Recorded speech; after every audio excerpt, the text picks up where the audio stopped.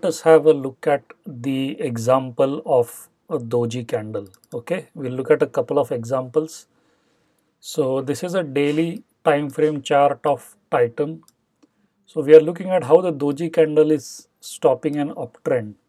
So there's a nice uptrend that started from here as shown by the blue arrow, and you have a couple of doji candles here.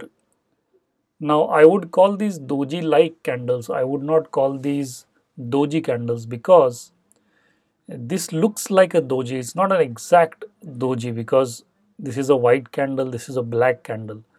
But since the real body is so small and these candles are coming after such a long uptrend, I would consider them as doji. Okay.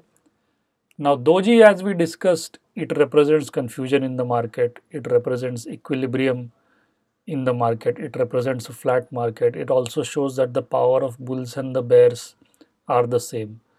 So now the question is, will I go short here? No, I wouldn't do that because as I mentioned in the previous video, I do not use a doji candle to initiate a new position.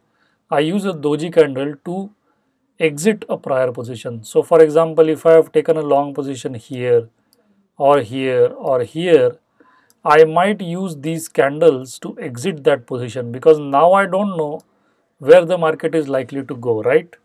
So the market might go straight ahead, it might continue to keep going up, it might completely reverse. We don't know because here the market is in complete equilibrium. The bulls and the bears are in complete equilibrium. So that is the situation where I would exit my long position because I don't know what is going to happen next. Okay, and in this case, exiting that long position has worked because if I would not have exited, then my money would have been stuck in this flat market for so many days.